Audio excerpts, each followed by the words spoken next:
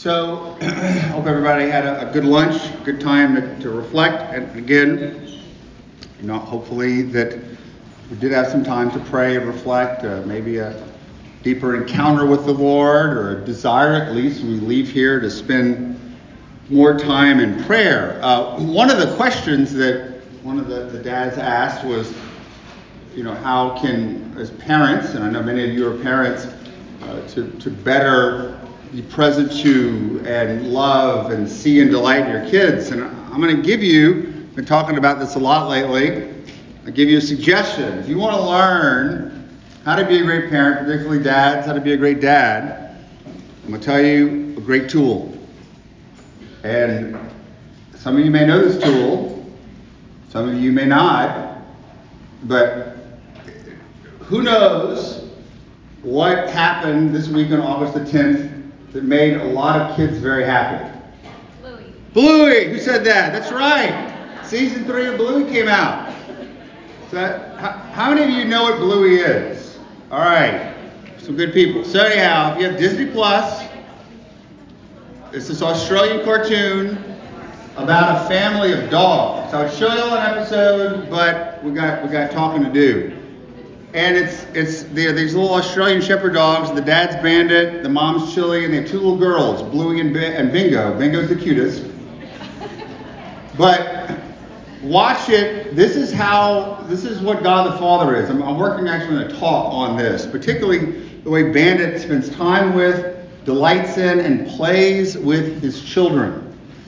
These are going to be healthy dogs when they grow up. They're not going to be peeing on carpets, shedding everywhere. So again, why aren't you telling me to watch a show for kids? It's for parents too. You can start with the first episode. It's called Magic Xylophone, to see it. And the characters progress. There are a lot of good ones. The best one is from season 2 called Sleepy Time. I'm serious. Look at that. How many people seen Sleepy Time? Have y'all seen that? How many maybe cried or teared up when it came on? Look, you're lying if you saw it and you didn't. I've seen grown men cry for that. And then season 3, Pass the Parcel. If you haven't watched Pass the Parcel, watch that one. Anyhow, that's just my suggestion for being a parent. So we've got to the point now, like the Samaritan woman, where we've let the Lord see us. We've encountered him. Hopefully, through this encounter, we come to be healed, purified, established in our identity. Just a caveat, though, that this is good, and what I'm talking about is good in this prayer experience, but we, often need other things, and this is sort of what we're going to talk about today. I'm not saying that Jesus is enough, but we know we need friends and family and co-workers to be able to see us. We need safe places where we can bring our stuff. In particular, if your stuff is big enough, particularly if there's some trauma, therapy, counseling. Do not be afraid. We're not in 1950, all right? Everyone could benefit from this. So please, bring your stuff to a professional, particularly if you need to. Also know that in general, healing is not instantaneous. It's kind of like when Jesus healed the guys and people were seen like trees. It's a gradual thing. And it takes time, and we have to be patient and respond to the Lord's healing. And even if the healing's great, you can't say, well, I'm only going to get out there and start doing things whenever I'm totally healed. For those who are involved in sports, you know that you could be hurt and you could be on injured reserve or the physically unable to play. But eventually you get good enough where you can go back on the field. Are you 100%? No. Is anyone ever 100%? No, they're not. And so we can't wait to start loving other people until we're 100%. We've got to be able to go out there when we are sufficiently healed and have done the work and let the Lord see us to be able to start working on others. And so this is kind of what we're about. What's the next part? First part, we got our stuff, we got our shame, we don't want anyone to see. We got our own selves we hide from other people. We encounter Jesus. We allow him to show us the Father's love. We live in the gaze of the Father. And then the passage is, what's next? is the Samaritan woman goes out and begins to share the good news with others, with the other people, so that they want to go and encounter Jesus. And granted, this is sort of a story of evangelization, but I think we could also say that she goes and to give back what she's received, to be able to see the people around her, to love them, to show them Christ, to encounter them. She doesn't keep it to herself, nor does she go back to her house and ruminate about everything that's went on. Oh, maybe I didn't reveal everything to Jesus. Maybe Jesus was judging me. She doesn't do that. She goes out and shares what she's received. I think one great sort of experience in prayer might be reflecting on what happened after the hemorrhaging woman. After 12 years of living with this disease, what it was like to go and encounter others, how she shared the good news. I'd also like to see what she had to tell her doctor. 12 years, but still sharing. And then let's look at how even someone who has seen and encounters the Lord and encounters their mission and are healthy, Mary. After Mary encounters the angel, what does she do? She doesn't sit around and start worrying about what's going to happen. I don't know. How am I going to be the mother of God? How is this going to happen? Is he going to die? She doesn't. She goes out to serve Elizabeth. Out. It's an exterior movement. And so the same has to go with us. Once we encounter the Lord, we begin living in the light, we begin knowing our own identity, we are able to go out to others. We can't see other people until we allow ourselves to be seen, until we are able to see others. It's the blind leading the blind. It's the broken leading the broken. And so we've got to be willing not just to share the gospel, but more importantly with words, with our actions, with seeing others, with loving them, with delighting in them, with listening to them, and spending time with them. We need, and we've got as students, you have students who are great in desire to be seen and to be loved. And we're going to talk about this a little bit later, not too much later, but just in a little bit. But you say, well, Father, isn't it enough for God to look at us? Isn't it enough for him to gaze on us, to heal us? Yeah, it is. But the fact of the matter is, he didn't set it up that way. He gave us the church. He gave us all the ability to love others. I say this all the time. Why do we have the commandment to love? Because Jesus was like, I got nothing else to command him to do. No, he wants us to love others because he will love others through us. 9 times out of 10, God does not act directly. Every time you see God acting directly in the Old Testament, there are a bunch of other times he sends the prophet. He uses us to communicate his healing, his word, his sight. My favorite quote of all time, which I quote all the time, is from Father Jacques Philippe. And it's from his book, I think, Interior Freedom. And I'll give it, and it sums it up better than I ever could. We urgently need the mediation of another's eyes to love ourselves and accept ourselves. The eyes may be those of a parent, a friend, a spiritual director, but above all, they are those of God our Father. The look in his eyes is the purest, truest, tenderest, most loving, and most hope-filled in the world. It's a beautiful quote. The Lord mediates his love. He mediates his vision through us. We've got to be out there seeing others and enabling them to love themselves. But first, we've got to know that we're loved and lovable. And that's what overcoming shame does. That's what living in the gaze of the Father. We know that we are beloved sons and daughters. We are the eyes of the Father. And you do it, of course, to people around you. You do it to your children. But here, I'm speaking to teachers and administrators. You have over 1,000 young women who we know, most of them are living in shame, are broken, desiring of love, attention, and want to be seen. And the chances are they're not being seen at home. If they got boyfriends, they're probably not seeing them. They're just looking for one thing normally. And this opportunity in these small interactions, in ways that you can't even imagine, it's not even what you say, to be able to see them and to communicate the love of the Father. And this is the need to pay attention. Sometimes I said, hey, it can be really disguised. Oh, this person looks like they have it all together. But no, they don't. No one has it all together. And sometimes there are young women who are crying out for attention. You got to know what to look for. Sometimes it's difficult, but sometimes that attention-seeking behavior takes the form of something we're talking about at the table, drama. We all know, if you're teaching at a school of 1,000 girls, there's going to be drama. When I did my campus ministry in my office, I would see, as I said, often 5 or 6 hours a day, a little sign. It said drama, and it had a little circle around it, and the X through it. My office is a no drama zone. And it became known as that. No one brought their drama to me, because I wasn't going to take it. I talked to you, talked to your heart.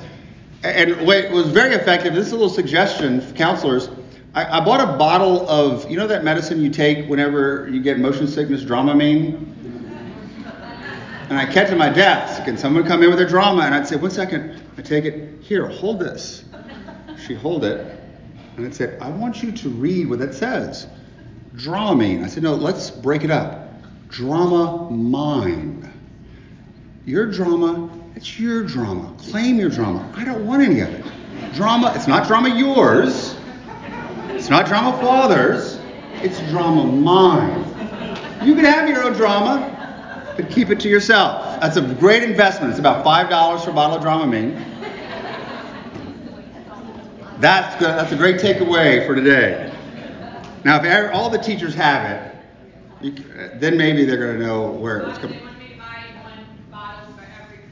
That sounds good. Just remember, no drama.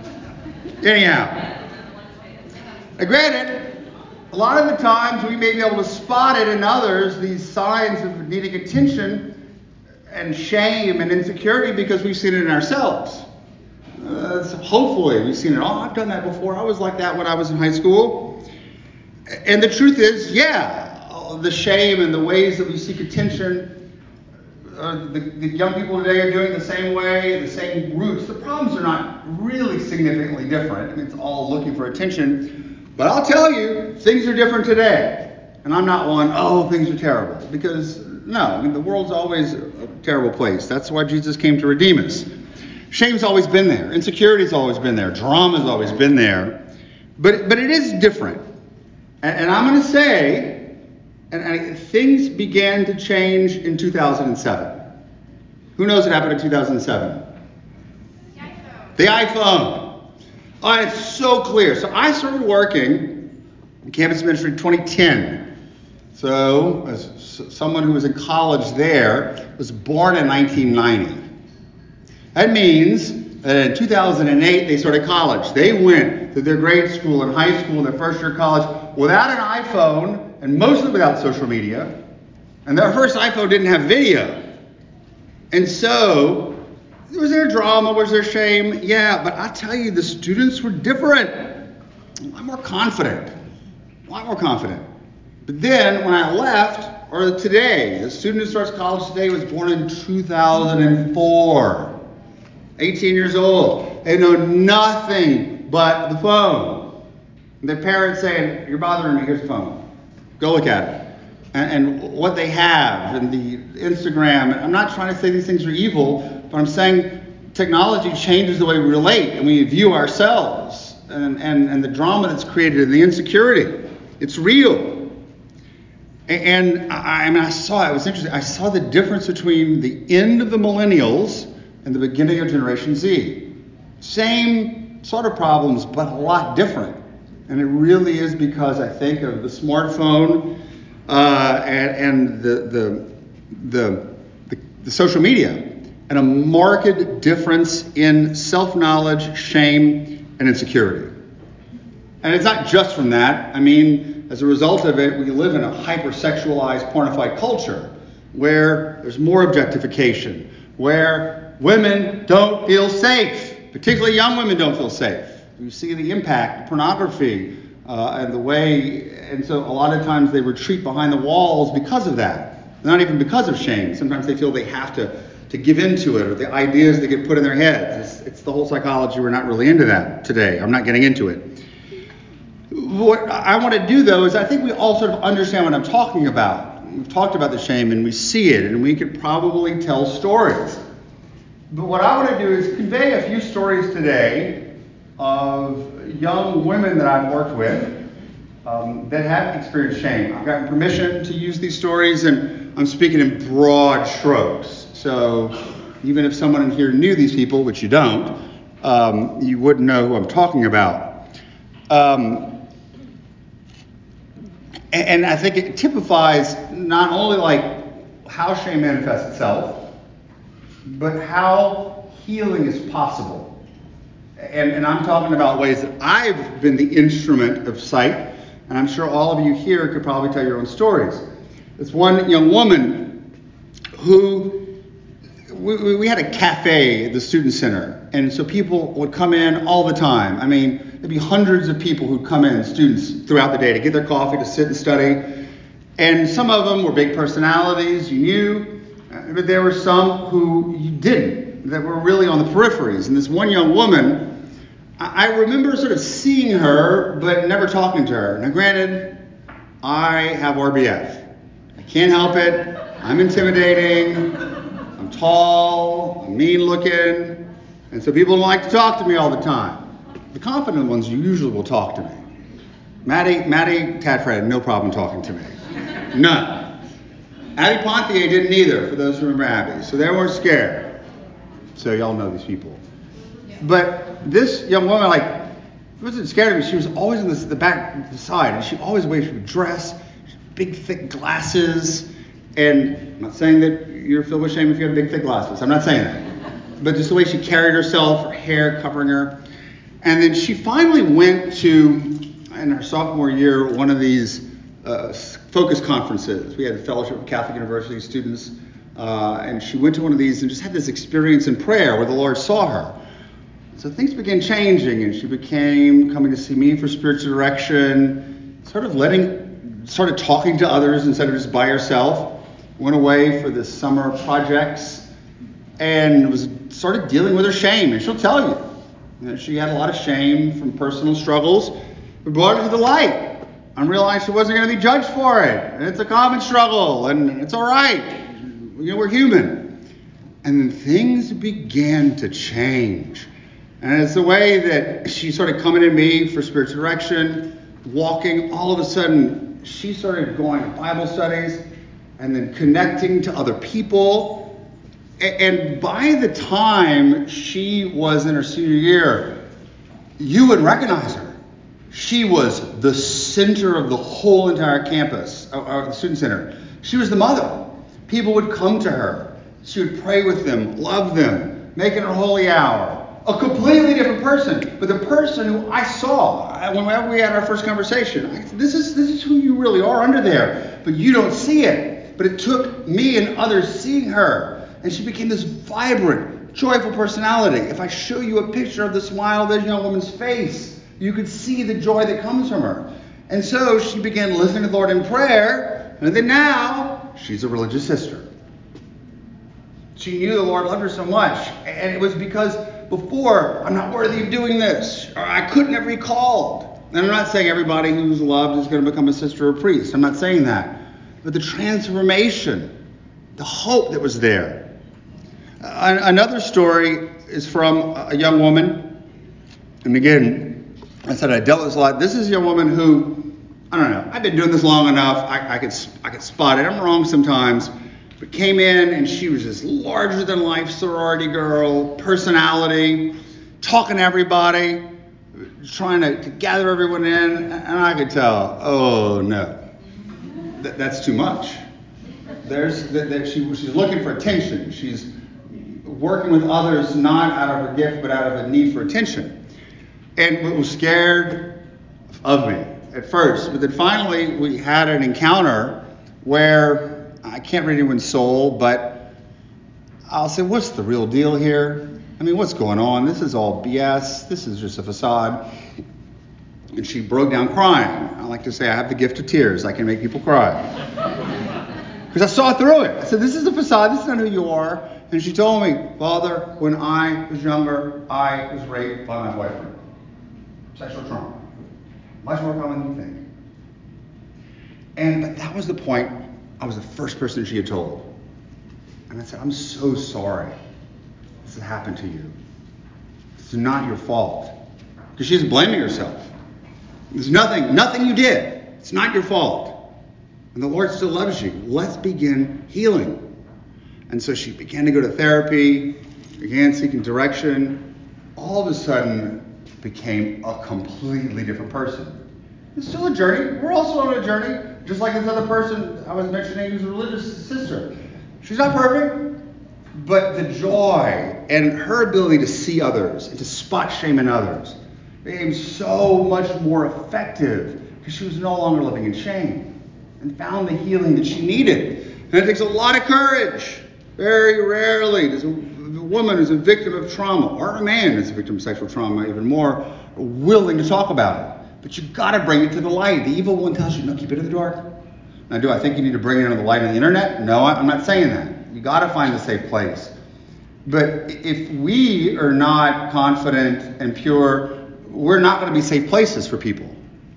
And so, of course, I didn't have to report this because she wasn't a minor. Y'all are dealing with situations that you're going to have to be mandatory reporters because they're minors, and that's a difficult situation.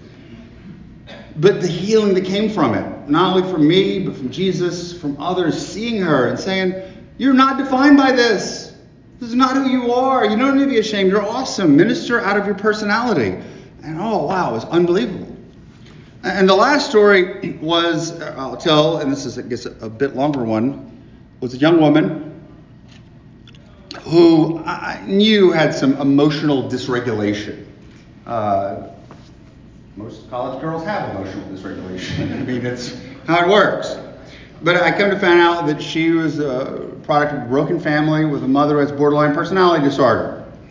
And so she just grew up with drama and all kinds of stuff. And so because of her brokenness, when she was in high school, she began acting out sexually with other girls and hiding it, not telling anybody. But the shame just keep piling and piling and piling on. She finally got to college, and her image was, I'm a holy, sweet girl. I'm great. Look how holy I am. I want to follow Jesus. But there was a deep brokenness there, which finally came out. Like, she started dating boys, it wasn't working out, and then clandestinely sort of dating girls and really struggling with her identity.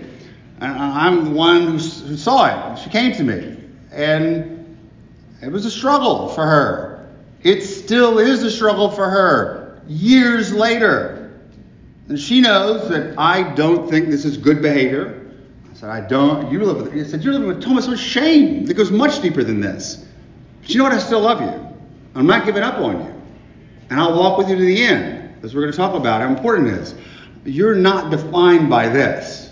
You're my daughter. I'm your spiritual father. And we're going to work through it. And so when I had first asked her if I could share her testimony, she said, yeah. And she wrote something. And I'm going to share it, which I think is touching and she speaks a lot to me and the way the Lord's used me. She said, Father Sibley's unconditional love and acceptance of me over the years, whether or not I was in a same-sex relationship or not, has been so incredibly impactful for me. No matter what, he never wavers, never judges, never leaves, and always wants to visit and spend time with me. That's what heals my shame slowly over time and keeps my heart open to the church. His consistent fatherly love for me and others in the church is what, if anything, will help me to convert my heart back to the church, not doctrines, not teachings, not fear, and guilt tactics. Again, I'm not saying that doctrine and teaching is not important, but I see her. She's my daughter. That's what she is. She's the Father's daughter. It's not all this other stuff. Regardless of whatever ways that we seek our identity, at the core, this is what's most important, and that's what we are equipped to see. And so, let's wade into, because I'm not going to get very deep into what we face today, and particularly in all-girls school. Struggle, young people. When I was in high school, people were wearing their goth and their stuff. And in the 90s, they were wearing their grunge. Today, the issue is a result of a lot of stuff are the LGBT issues. And young people who are confused about their gender identity. And there's a lot of tension over this, and I'm sure y'all have encountered it. And I tell you, when I started teaching as a priest 20 years ago, my specialty is in marriage and the family. We didn't discuss any of this. Gender theory had begun really in earnest in the 90s. I was studying early 90s. I was studying the late 90s, but no idea in 2020 this would be on the horizon. Probably look back, I could have figured it out, but it's a real issue. And I teach sexual ethics now to seminarians. And the first class is, listen, fellows, we're going to study the meaning of the body. We're going to study the morality of sexual acts. But the fact of the matter is, the discussion today is not about action, but about identity. This is where the discussion comes in. And there's a long reason why that is. It goes back into philosophy and social thinking. But what happens is before we could say this type of action isn't good. And people would be like, all right, I agree with you, I disagree with you. But now, when we say this kind of action isn't in accord with the meaning of the body or with the church teaching, you hate me because this is who I am.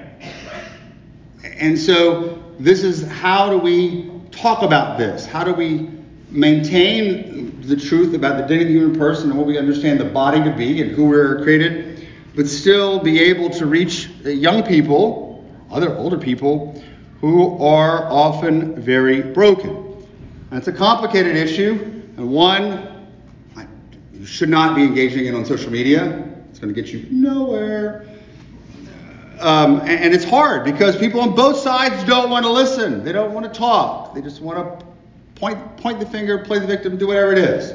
We're going to have some discussion here about how to move forward on a pastoral level. And I think as a school, or as a church and a school, it's easy to think about policies. What are the policies going to be? What kind of policies are going to enact about how we're going to talk about this, how we're going to treat people? And I'm not saying policies aren't important. We have to have policies.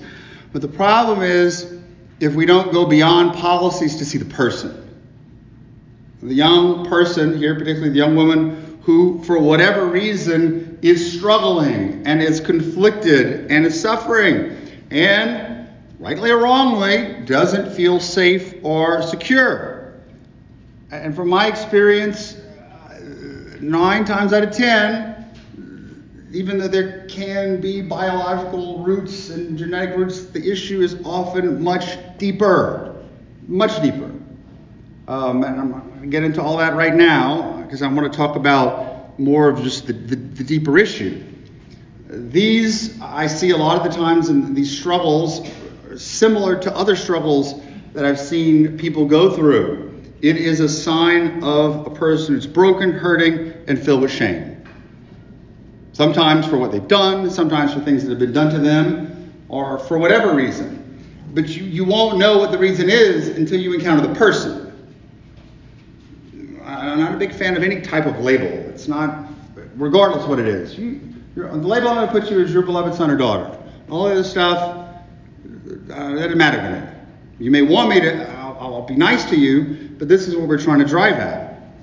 It's the same thing. It's an individual who wants to be seen, known, and loved. And our main duty is not to get into theological debates, even though theology is important, but it's to see and to help young people establish their core identity as beloved children of God. It's a parent's main identity. Hey, think of all the stuff that we go through. We're all broken. We all have our stuff, whatever it is. But that's not what defines you. Your relationship with the Father is what defines you. And he still sees you as a beloved son or daughter regardless of how you identify, what kind of hobbies you have, what kind of self-destructive behavior you might be in. Regardless. You're a drug addict. Guess what? The Father still loves you. You're a drunk. The Father still loves you. And he's calling you to this integral development. So ask yourself, is this type of behavior good for you? Is this really who you are?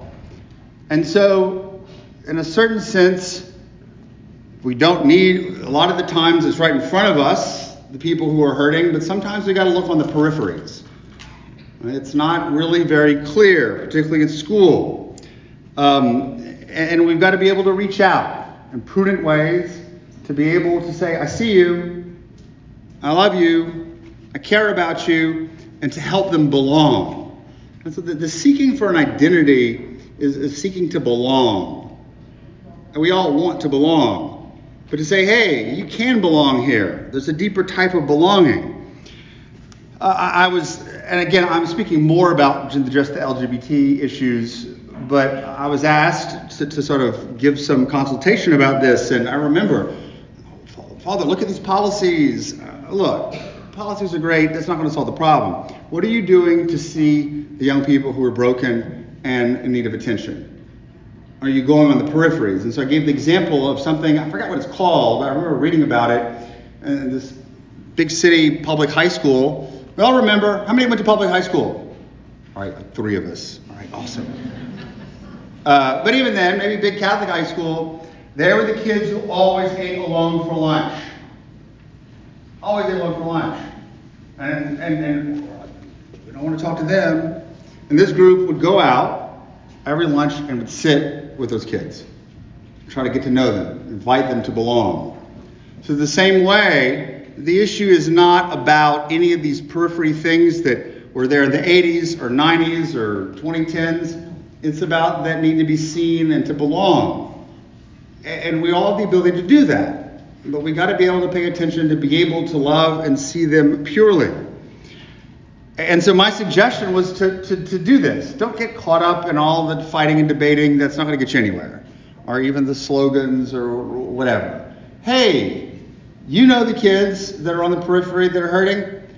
Invite them. Hey, look, we're going to get together. We're going to have a little group or a club. I don't know what you'll do. Of course, there's a safe environment. I don't know how you're going to handle that. But to make them feel that they belong in one way and to help work to root their identity in Christ, in the Father, in the church. It's not going to solve all the problems, but, this is it. The church has to be a place where people feel safe and belong. We still have to follow the rules. We still believe there's certain teachings, and we're not going to adhere to that. We're not going to deny that. But we can all still love people and welcome them. Some are going to run. Some are going to reject. Some are going to play the victim. Some are going to attack you. Some you're not going to see. And you can't force it, but we can still be there to say, I still see you. The Father still loves you. At your core, this is who you are. And so it's going to look different in different situations. And in a college campus, it was easier for me to do because everybody was 18 and above, but it's what Pope Francis calls the art of accompaniment. We're going to accompany you. I'm going to journey with you. I'm not going to sit here and necessarily, like Jesus, have a moral discussion with the Samaritan woman. That discussion may come up. It came up with a woman caught in adultery. I'm not saying it won't. But we're walking together. I'm with you. I'm in solidarity with you. And we're not just meandering. It's not the art of hanging out and wandering around. It's sort of journey. We're going somewhere. But we don't know we're going to get there. We don't know how difficult the passage is going to be. But the fact of the matter is, I'm with you every day. I'm taking those steps. And as high school teachers, You have that opportunity because you are going to see these kids every day for 4 to 5 years. The small steps that you take. I see you. I notice you. This is who you really are. This is who I'm going to treat you. And to make them feel they belong and they're seen, even in their brokenness, I'm going to fix all the problems, but it can bring a lot of healing. And to let them know, I'm not giving up on you. We're going to make it through this. It's going to be a long journey. But by the time you leave, hopefully there'll be a transformation. And 5 years is a lot of time to make an impact. Granted, they may go back to their friends who are unhealthy or their family who's unhealthy, but all you can do is plant the seeds. All you can do is plant the seeds. But in order to be able to do that, we have to be doing our own work so that we can be instruments of the Father's love. Make sense? So what I want to do is end with another longer quote from Father Jacques Philippe. He's talking about fatherhood, specifically priestly fatherhood, but it applies to all of us because when we love, as he said, we're mediating the eyes of the Father. And so he sums it up better than, of course, I probably could ever sum it up. And it's a long quote, but I'll go over it and I think you'll understand what he's trying to say and what I'm trying to say. He says, all of us, whatever our errors or wounds may be, must feel welcomed and loved as we are. The Father never has an attitude of rejection, disdain, hardness, or judgment against another. He even has a special affection for the smallest, the poorest, the most hurting. He has a limitless patience founded on hope. Hope. He believes the other even when the other doesn't believe him. I would dare to say that a kind of unconditional hope is one of the aspects of this unconditional love. Are we people of unconditional hope? I'm not giving up hope that you can know who you are and know the Father's love for you. He continues, it seems to me that there is a beautiful and deep dimension of fatherhood, and I'll add motherhood, never losing hope for those whom God confides to us as children, whatever may arise, whether it be your physical children, your spiritual children, the children you have in your class. Never giving up hope. Keeping a hopeful watch on others obviously isn't easy. But this hopeful gaze is a source of life. The gaze of the Father, our gaze which mediates his eyes, is a source of life. The Father, through attitude, words, and the watch he has on those who belong to him, must not discourage but always be encouraging, helping them to believe in themselves and in their possibilities, in spite of their frailties or errors. He must never give them a negative view of themselves, but instead demonstrate trust in them. I trust you. This doesn't mean that the Father is freed from helping others perceive what they may be harmful or sinful in themselves. It's sometimes necessary to admonish, even to punish. Only the truth sets us free. But this always must be done with trust in God's mercy, which is greater than any evil, and in the hope that good can come from it. To be a father, our mother, our teacher, our friend, our priest, means sometimes hoping against hope. Which is to say, I may have 1,000 reasons to lose hope in my child, but I hope nonetheless. 1,000 reasons to give up hope in you, but I'm not giving up. I'm not giving up.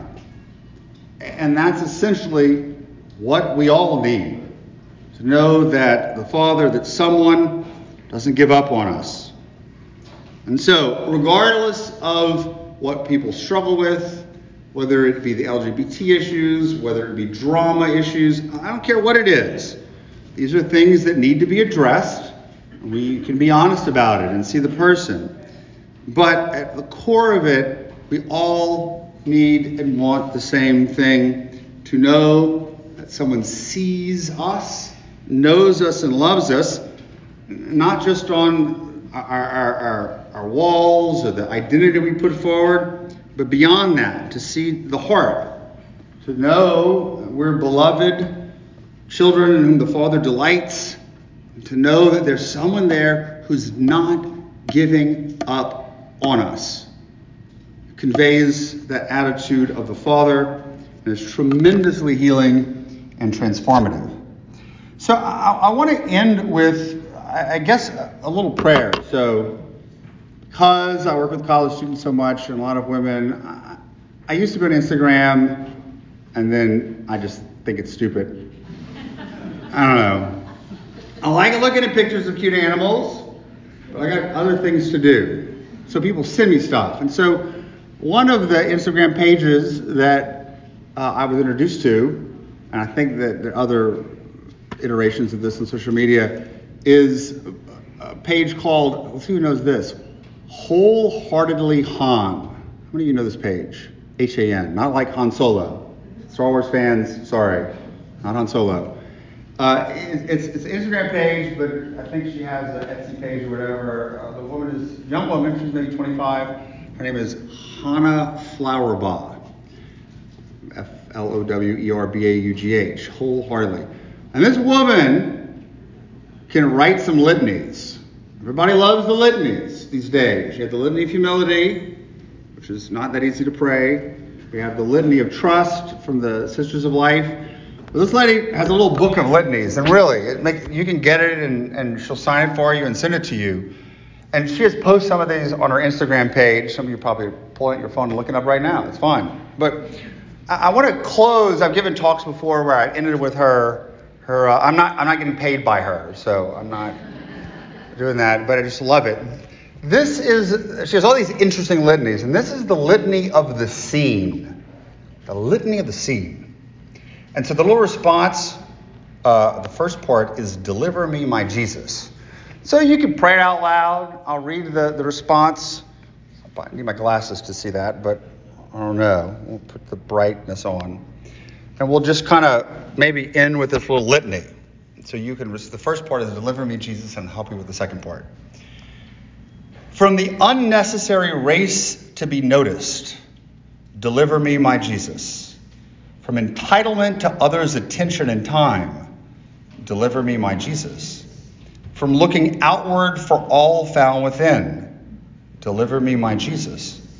From pride and useless vanities, deliver me, my Jesus. From overvaluing externals, deliver me, my Jesus. From undervaluing my soul, deliver me, my Jesus. From forgetting you as my maker, deliver me, my Jesus. From idolizing validation, deliver me, my Jesus. From neglecting to glorify you through me, deliver me, my Jesus. From anchoring myself outside of you, deliver me, my Jesus." And so the next little response is, "My Jesus, anchor me. To receive rejection with peace and joy, my Jesus, anchor me. To accept being forgotten, picked over, and left out, my Jesus, anchor me. To recall my identity is kept with the Father, my Jesus, anchor me. To start community over competition, my Jesus, anchor me. To deny the desire to prove myself, my Jesus, anchor me. To appreciate but detach from praise, my Jesus, anchor me. That you welcome all of me and will my best, my Jesus, anchor me.